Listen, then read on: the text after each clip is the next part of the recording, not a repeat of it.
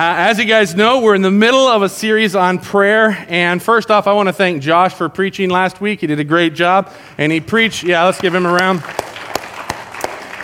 He preached on the topic of some reasons why we should be praying. And you would think that we would just kind of sling off with that and keep going, but I warned you a couple weeks ago that we're going to need to bounce back to the topic we were before Josh on talking about hindrances to prayer, because we have a big one that we need to cover today. And so that's what we're going to do. And the hindrance that I want to cover today is the reason I don't pray is because I'm angry at God. This one, as I said, is a big one. And so we're going to need to spend the entire sermon on just this hindrance and really deal with it, because I think more of us struggle with it than we'd like to admit. And so we need to kind of really work through it and not just try to ignore it, because I think that could be really devastating to our walk with God. So let's get at it. The reason I don't pray is because I'm angry at God. And let me tell you guys, anger at God has been around since the beginning of time. I mean, the very first person to be born on this earth, Cain, was angry at God, okay? And if you read through the scripture, you will see instance after instance of men who have gotten angry at God, and I mean, it's just a common thing, and we ourselves struggle with it from time to time, if we're going to be honest. In fact, I was just reading an article this week on dealing with statistics of people who struggle with anger. It's kind of funny. It said that even people who don't believe in God are angry at God. So I'm not even sure how that works, but what they said is they interviewed a bunch of college students and people who were grieving who were atheists and agnostics, and guess what? They were more angry at God than their counterparts, people in the same demographics who were believers. So put that on for size. I don't know what you want to do with that, but there you go. So the truth is, from time to time, we struggle with anger at God, and it's a very real and it's a very difficult situation. And you know how it is. It's natural. Whenever we're angry at someone, we just want to resist that person. We want to stay away from that person. Like, for instance, if I'm angry at Eric and I'm walking along, I see Eric, I'm like, oh, there's that Eric again. I don't even want to talk to him. I don't even want to be with him. I just want to ignore him. And so we just push him out of our lives. And guys, that's what we do. And you want to know why? Because anger is a protective mechanism. Protective mechanism. And now from what? Well, it's from hurt. When someone hurts us, we instantly throw out our anger to protect us from the hurt. Like, for instance, I'm angry. So this is us.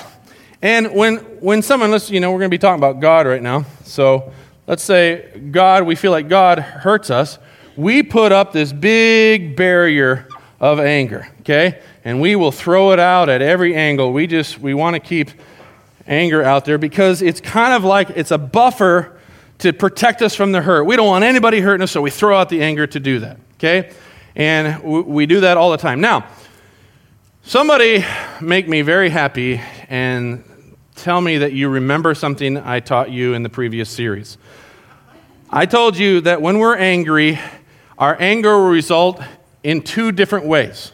Does anyone remember what that is? Action. What are those actions? Okay, withdrawal. We'll pull away from someone, and what's the opposite?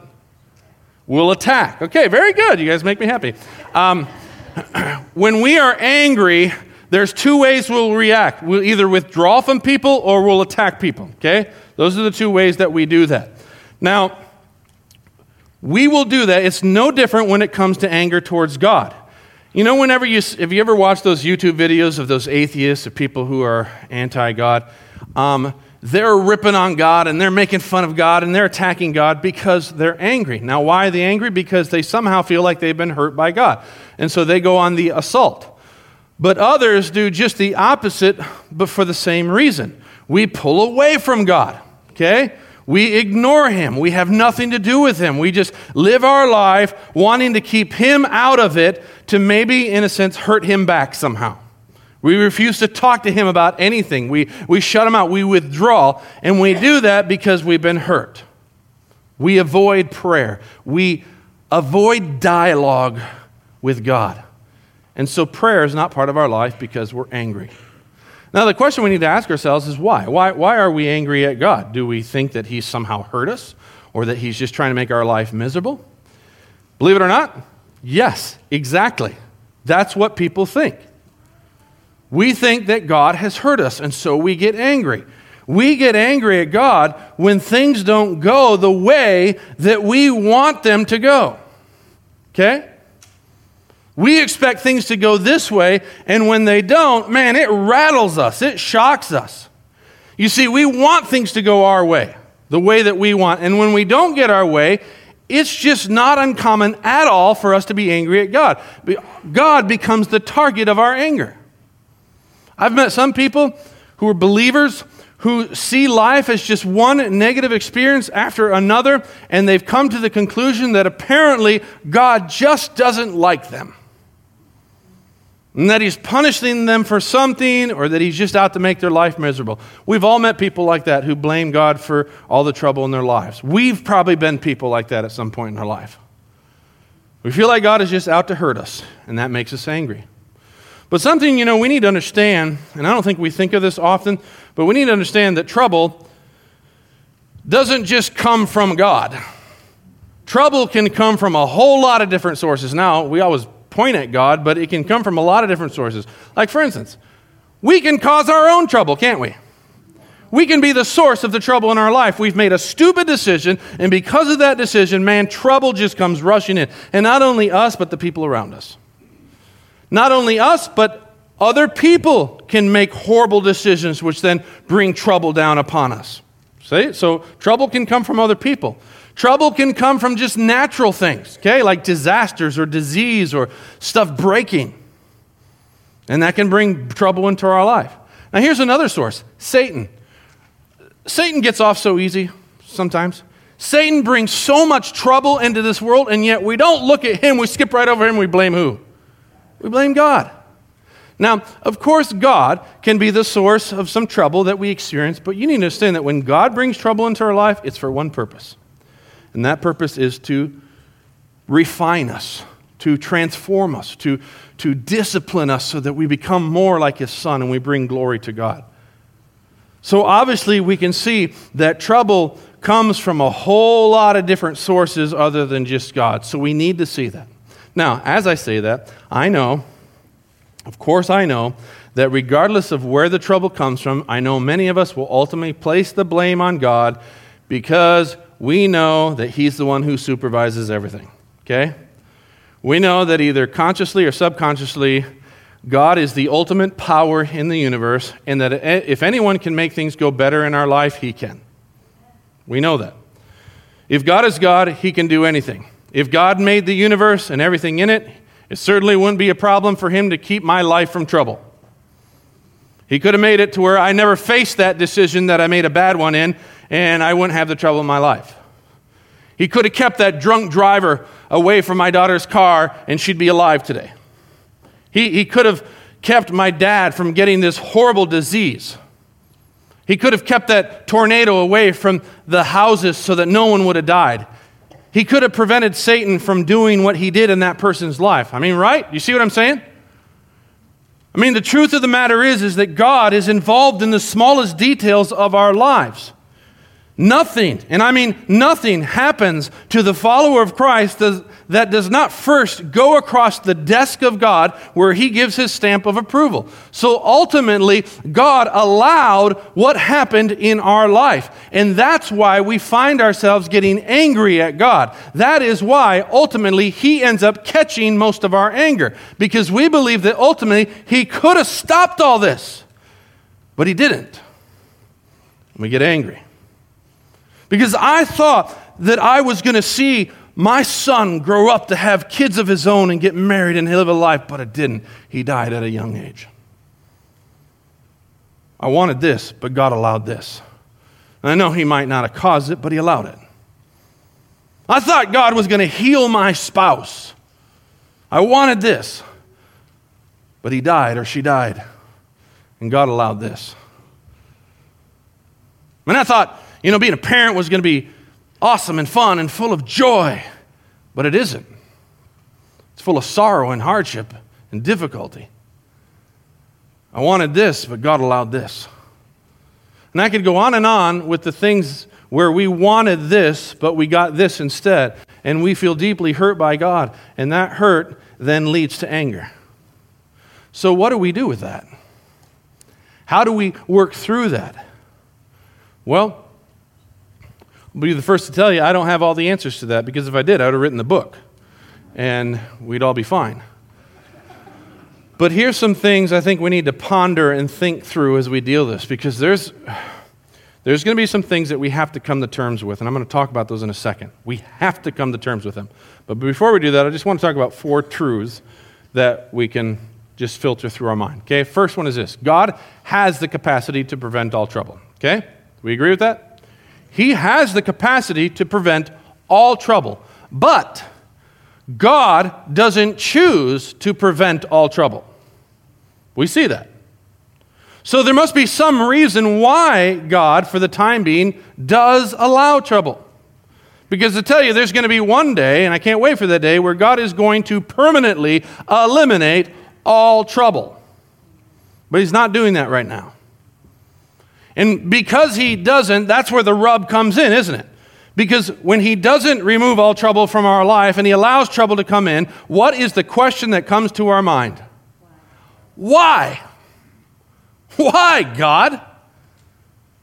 Why? Why do you allow some things, prevent some things, and allow others? Why? And for many of us, I'm just going to say this, for many of us, we will never, this side of heaven, know the answer to that question. We just won't. As hard as that can be, we had better come to terms with it. We may never know the why. And I realize that for some people, that's harder than it is for other people. Some people, not knowing the why frustrates the tar out of them. I have a son like that. And he is a person who he has to know the why. And let me tell you, it's hard to raise people like that, raise sons like that. Because he has to know the why. And I'd be like, honey, I don't want to let you go to this thing. Why? Well, I don't think it's a good idea. Why? Well, because I just don't. But why? I mean, why? Because I'm your father, and if I don't want you to go to this thing, I can tell you, that's not even an answer. I mean, why? What is the reason why you don't want me to go to this? Because I don't like this thing, and I don't want you to go to this thing. That's not an answer. Why is it that you don't? And I'm like, for the love of Pete, go to your room. You're not going to do it. Whatever. I mean, I freak out. Well, some of us do that with God, and it can be a real block in our lives that I need to know the why, God. Well, guess what? We had better come to terms to the reality that we may never know the why, and that's okay. Okay? We may never know. And I know it's harder for some than it is for others, but we just have to come to terms with this reality. We may never know the why to the things we have to endure. Not only that, guys, we have to also come to terms with the fact that life isn't fair. And this is a doozy, but life is not fair. It never has been, and it never will be in this world. Some people are born with incredibly powerful advantages, and some people are born with horrific disadvantages. Why was I born into a godly, wonderful, loving family, and the person down the road was born into a wicked family where abuse after abuse was inflicted on that child? I don't know. Man, life isn't fair. We constantly hear of bad things happening to innocent, good people. And then conversely, we also hear of evil, wicked people having the time of their life. I mean, everything is just peaches and cream for them. In fact, Jeremiah himself had an issue with this. And he said this to God. If you read the passage, he's like, God, you're a good God, you're awesome, you're upright, and you're just. But I want to talk to you about your justice. And this is what he says. He goes, why does the way of the wicked prosper? And why do all the faithless live at ease? There's that question, why? King Solomon, the wisest man who ever lived, he even saw the unfairness. He says this, he goes, I saw things in this life that weren't fair. The fastest runner doesn't always win the race. The strongest warrior doesn't always win the battle. Wise people don't always get food. Smart people don't always get the wealth. Educated people don't always get the praise they deserve. Guys, life is not fair. Get used to it. Come to terms with it. The sooner, the better. I mean, I don't know if you've paid attention to this, but I don't know if you've read some of the stories in the Bible of some of the most godly men and women that we love very dearly. They endured huge unfairness in their life. Think of Job. Job was a righteous man. If there was any guy that I'd like to be like, besides Jesus, of course, it'd be Job. He was so righteous. And God's favor was on every part of his life until he lost everything. His 10 children, his crops, his barns, his animals, all of his possessions, even his health. He lost it all. Is that fair? Joseph, incredible guy, chosen by God when he was still a youth living with his dad. Chosen by God. Was his life just full of ease? No. He was sold into slavery. He was purchased to be a slave in someone's house. Then he was falsely accused, thrown into prison to rot and be neglected and forgotten for years upon years. Is that fair? Daniel, incredible guy. Daniel was raised in a God-fearing family of nobility. His future, it looked so bright. It was awesome. But then the Babylonians came in, raided his land, kidnapped him. He was ripped from his family, ripped from his home, ripped from his school, his country. Everything that he was familiar with was gone, and he was forced to learn a new language, a new culture, and live in a pagan land. Is that fair? No. Even Jesus himself, the Son of God, the creator of this world, he came to the earth he created, to the people he created, and he served and loved everyone he came into contact with. He showed deep love and a servant's heart. And you know what? He was hated and eventually killed. Life isn't fair. It just isn't. But listen to me. This world isn't our home either. And the sooner we come to grips with that, the better. You see, our citizenship isn't on this earth or in this world. It's in heaven. And we're not there yet. So on this earth, we're going to have trouble. And life isn't going to be fair. And you need to come to terms with that. I know it's hard, but you just have to. Next, thirdly, you have to come to terms that while life may be full of trouble, God is good. And he does love you. And you can trust him. I know the tendency is to run to the thoughts of God is hurting us, God is against us, God wants to make our life miserable. But no, he doesn't. God is good. Listen to me. There is nothing bad about God.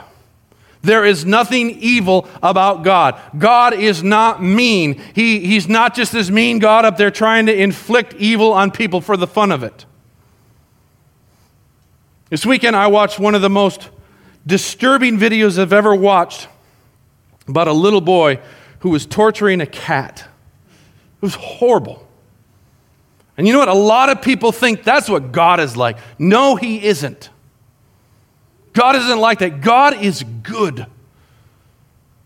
And his love for you is more than you could ever imagine. In fact, Paul gives us a little insight into this love. He was praying for the Ephesian church, and us too, notice. He says this, he goes, and I pray that you, being rooted and established in love, may have power together with all the saints, that includes you, to grasp how wide and how long and how high and how deep is the love of Christ. And to know this love, have an interactive relationship with this love that surpasses knowledge. God is good. And man, does he love you. And you can trust him. You have to come to terms with knowing that you can trust him. You may not understand him. You may not ever know the why, but you can trust him. Now, if you're able to come to terms with those three things, that I don't know the why, and that's okay. Life isn't fair, and I have to be okay with that. And as hard as life might be, I can trust God because He's good and He does love me. If you can come to terms with those three things, you're ready to deal with the anger that you may have towards God. So let's address that anger. And let me show you a verse in Ephesians. Ephesians 4 says, "In your anger, do not sin. Do not let the sun go down while you are still angry, and do not give the devil a foothold." Now, this verse is very instructive. There's a lot we can learn from this verse. But I want you to look at that verse and notice it says, "In your anger, do not sin." So according to this verse, tell me, how is it that you would sin in your anger? By what? Louder. I can't. What? Yeah, by letting the sun go down on your anger. Okay? In other words, letting time go between you and your anger. Letting the sun go down on your anger means you're sitting there stewing on your anger and you're letting it fester longer and longer. And when we do that, what does this verse say happens? We give the devil a foothold in our lives. Now tell me, who in this room wants to give the devil a foothold in our life? Nobody. We don't want that. Well, let me tell you, if there is anger towards anyone, no matter how old that anger is, if there's anger that you have chosen not to let go, then you have already given the enemy a foothold in your life. And let me tell you, he will use that foothold to the best of his ability. Think about that word, foothold. It's a lot cheaper to bring a ladder than a rock climbing thing. But if you can kind of picture Satan, he is prowling around like a roaring lion looking how he might devour us. And he's trying to get at us. Now, he can't get at us because we're in Christ. But he's waiting for us to slip up. He's waiting for us to make a mistake. He's waiting for us to believe his lies. And he is waiting. He is just sitting there waiting, crying, and trying to get in there. Now, when we choose to be angry, what do we give him? A foothold. And boom, suddenly he's like, I can get at him now. And he's doing his damage. And if we have more anger, we can climb up. And he's really got us. And he will be using his foothold to take us down. He'll be doing everything he can with that foothold to destroy us. 3 services and I didn't fall over. It's pretty good.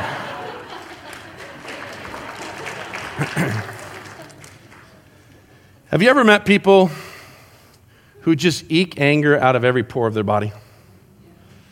They're bitter, they're hateful, they're vengeful, and you can see it in their body language, and often it just plays out physically in their life, with disease or whatever. Anger is a serious foothold we give the enemy when we choose to hang on to our anger.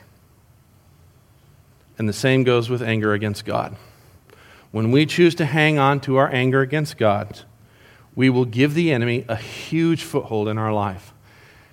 And third service, can I just say, we can't do that. We just can't. We need to let it go. And there's a process that we can do to see that happen. There really is. But we need to understand some things first. When we're angry at God, it's because we think He has hurt us. In other words, we think God did something wrong. We wanted it this way, but for whatever reason, I don't know who caused it, doesn't matter, God allowed this to happen. God allowed it this way. I wanted it this way, but God allowed it to go this way. And we think God screwed up. He did something wrong. But guys, here's the deal. God never does anything wrong. Ever. In Deuteronomy, it says, describing God, he says, He is the rock. His works are what? His works are perfect. And all of His ways are just. A faithful God who what? Does no wrong. Upright and just is He. That's our God. God does nothing wrong. His works are perfect.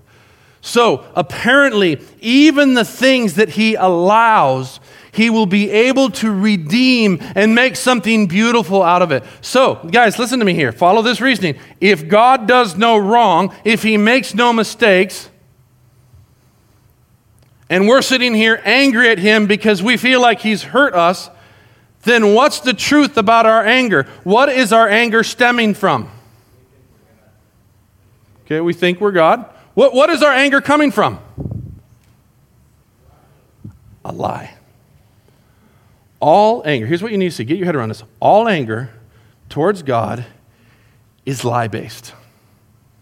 Let that sink in. All anger towards God is lie-based. Whatever it is that you're angry at God about, it's because you're failing to see the truth. You're misunderstanding something. You're believing something that is false, and therefore you're hurt, and the anger stems out of that. But guess what? It isn't true. You're believing a lie. And guess who is the father of lies? Remember, God is good. God loves you, and you can trust Him even in the midst of whatever suffering you're having to endure. So don't hang on to your anger. So how do we let it go? How do we do that? How do we let go of this anger? You want to know the answer to that? It's ironic. How do we get rid of our anger? We what? We pray. Wait a minute. Anger is a hindrance to prayer, and yet you're telling me I have to go pray? Yeah. I mean, if you came to me and said, man, I can't stand that JoJo. JoJo just ticks me off, little sucker. What do you think I would tell you to do? Go what? Go talk to JoJo. You need to talk to him. Well, it's the same with God. You're angry at God, you need to talk to Him. That's ironic because it's our anger you don't want to talk to God, and yet the very thing to work through your anger is that you need to talk to God. But when you avoid Him because of your anger, you're giving the enemy a foothold. And trust me, that enemy is using anger in the best way he can. He's trying to pit you and God further and further and further apart, and that makes life an utter mess. So in order to address the anger, you need to dialogue with God about it. You need to go to Him and talk to Him about the issue you're having. And remember, it's a dialogue. You don't just come to God and tell Him what for and walk away. Tell me, how well has that worked in your human relationships? Not great. Let Him speak. It's a dialogue. Now, you might be saying, Luke, I don't even know how to begin that conversation. I have no clue how to talk to God about it. I mean, I'm such a mess. And I get it, I really do. Sometimes it's just easier to sit in our hurt and let that anger seethe and rage and not deal with it at all. Sometimes the hurt and the pain is so deep that we just don't even want to address the anger. And while I understand that, guys, let me warn you, you're setting yourself up for allowing Satan to do a lot of damage in your life. Footholds of anger that we give to Satan can be devastating. They can be life-altering. Anger destroys a person. Anger destroys marriage. Anger can destroy families. Anger can destroy nations. Look around.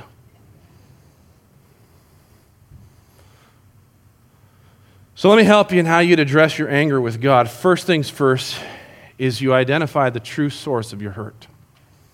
Now remember, you're doing this with God. It's a dialogue. And you come to God and you just say, God, I'm so angry right now, and I know it's because I feel like you hurt me.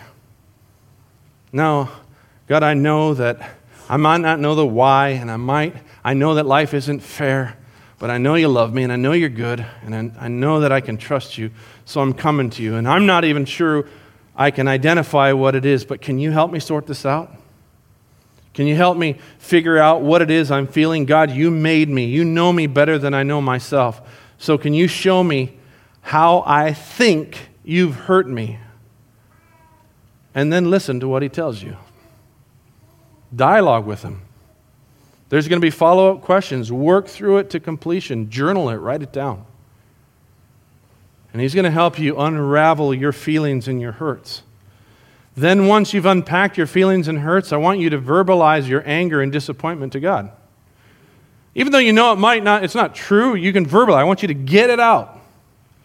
Tell him about your anger, why that hurts so much, why you're disappointed, and don't hold back.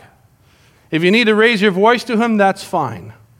But I want to say this, do it respectfully. Remember, he's God. Don't go off on him. Don't cuss him out. I know some people think that I can just sit there and they go crazy and God, like, dude, he's got big shoulders. He can handle it. Yeah, he can, but he's God. And that's not how you should treat God. In fact, that's not how you should treat anyone, but especially God. You can be respectful in your anger, but don't hold back. Let him have it. Third, once you've done that, you need to confess to him how you've been falsely accusing and blaming him. Because remember, your anger is lie-based. So confess to him where you've been blaming him and accusing him. Because guys, listen to me. To accuse God of doing wrong, there's no other way to put this, it's sin. Because God doesn't do any wrong. Plain and simple. You need to confess it to him. Tell him exactly what you've been blaming him for. Confess it all. And then, like in 1 John 1:9, if we confess our sins, he is faithful and just to what? Forgive us. And to cleanse us from all unrighteousness. It's that thing I did a couple weeks ago where fellowship is up here and out of fellowship is down here. When we confess our sins, we're right back up here in fellowship with him. Receive his forgiveness. Allow his forgiveness to just wash over you. Soak that up and don't rush that. And then lastly, number 4, allow God to redeem the hurt by speaking his love and truth into your heart. Allow God to heal that hurt by speaking his love and truth into your heart. Now, guys, for me, this is the most precious part of the process. Allowing God to take all the anger and all the hurt and all the disappointment and lift it from you and replace it with a peace that transcends all understanding, with a joy in the midst of your circumstance, with a hope that can't be taken away. I mean, I've seen people be so transformed by God in this part of the process that there's no other way to put it but that it's miraculous. Because you see, their circumstance hadn't changed. Nothing technically had been fixed. The loss in their lives was just as real and just as present as ever, but God spoke his love and his truth over them in such a way that healing was washed over them. And they sat there transformed, anger gone, bitterness gone. And it's a beautiful thing to witness, but it's an even more precious thing to experience. Now let me say this as quickly as I can. Let me put all 4 things up on the screen behind me. Truth is, if in our life we've matured to such a degree to where we've come to terms with those 3 things I talked about earlier, where we may not ever know the why, life is not fair, but God is good, he loves you, and you can trust him. If you've come to terms with these 3 things in your life, I truthfully believe that anger doesn't need to be part of your life. In fact, at least anger towards God. In fact, your life can consist of just number 1 and just number 4.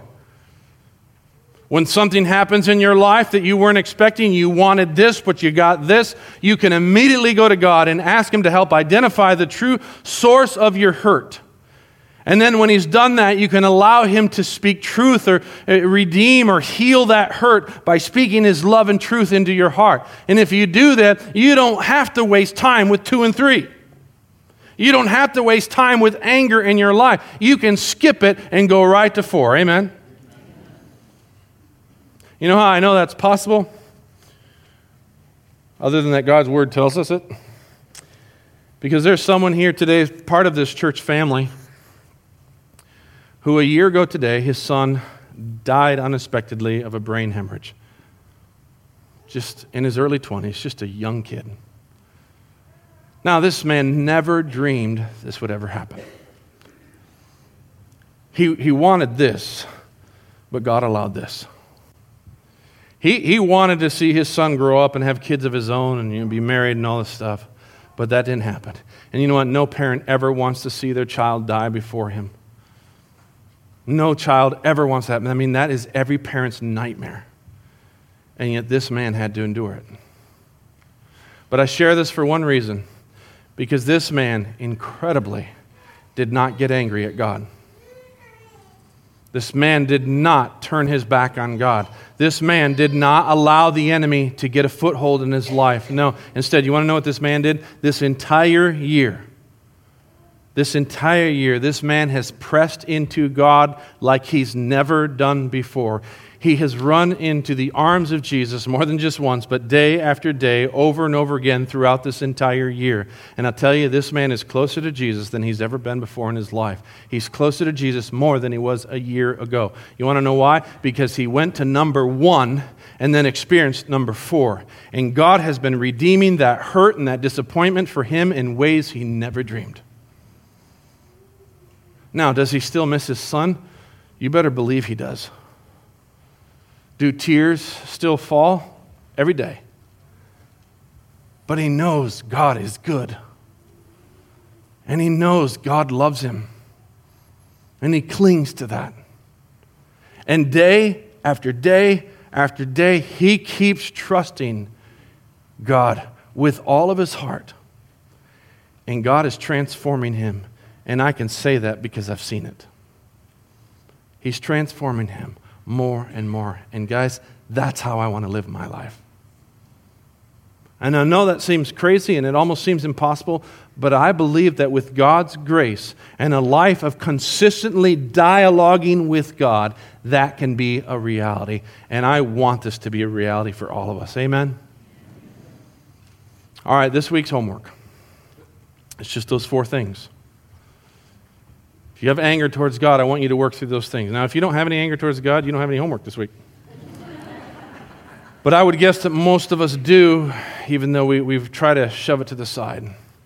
Work through these 4 things. And don't rush it. Don't speed through it. Take your journal and spend time with God in doing that. Let me pray for you. Heavenly Father, I thank you so much for your word. And God, I thank you that you love us. And that you are good, and that we can trust you. And God, we freely admit today that not knowing the why is stinking tough for us. And life not being fair, it doesn't make sense to us. But we still trust you. And God, if there is anyone here in our midst today that is angry at you, and they have just been living in darkness and isolation away from you, may they just understand today that you are longing for their fellowship. You are longing for them to come back into relationship with you. And God, may you shine your light into their darkness and allow them to just come clean before you and allow you to wash your healing, your love, and your truth into their lives. And may they be set free, and may this burden be lifted from their life. And I pray this in the name of Jesus. Amen.